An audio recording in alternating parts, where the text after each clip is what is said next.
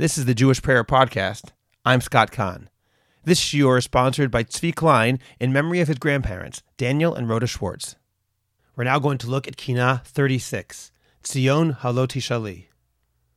The final 10 keynote we say are called the Tzvion group.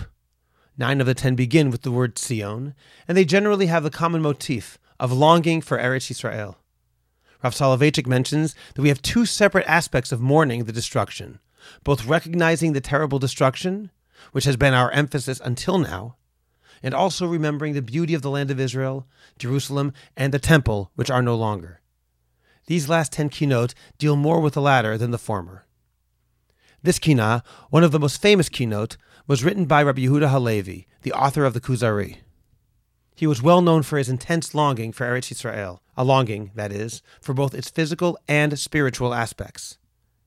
In the Kuzari, Rabbi Yehuda Halevi even presents the king as mocking the Jewish sage and the Jewish people for giving lip service to Aliyah, while in fact feeling perfectly comfortable in the Galut.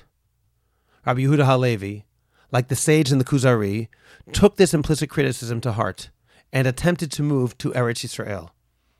It is unclear whether he ever made it. According to tradition, he died the day he arrived in Yerushalayim.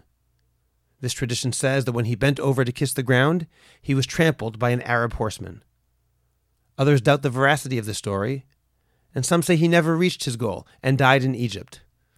Regardless of the historical truth, his longing for the land was unquestionably great. He expresses this longing in some of the most beautiful poetry ever written about the land of Israel. Tzvi Tishali describes both the spiritual and physical beauty of the land. For example, he writes, Sham hashchina shchena lach, v'ayotzreich patach lemul sharei shachak sharaich.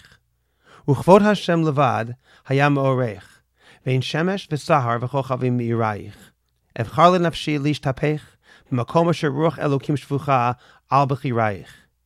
There the divine presence resides close by, and there your Creator opened up the gates of heaven opposite your gates. And the glory of God alone was your light, and not the sun, the moon, or starlight. I choose to pour out my soul at that place where God's Spirit is poured upon your chosen ones.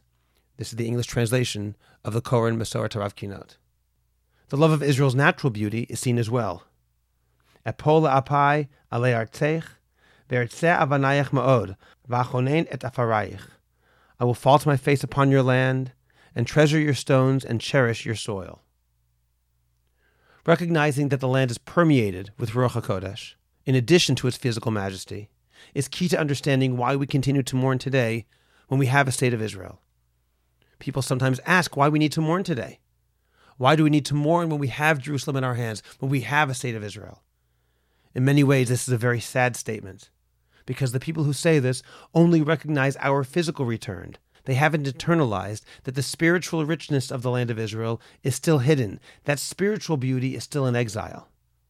What a sad statement to believe that after 2,000 years, only the physical land of Israel is what we want.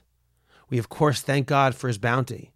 We thank God for giving us the beautiful land of Israel. But the Geula Shlema, the complete redemption, is a spiritual revival as much as a physical one. Thank you for joining me on the Jewish Prayer Podcast.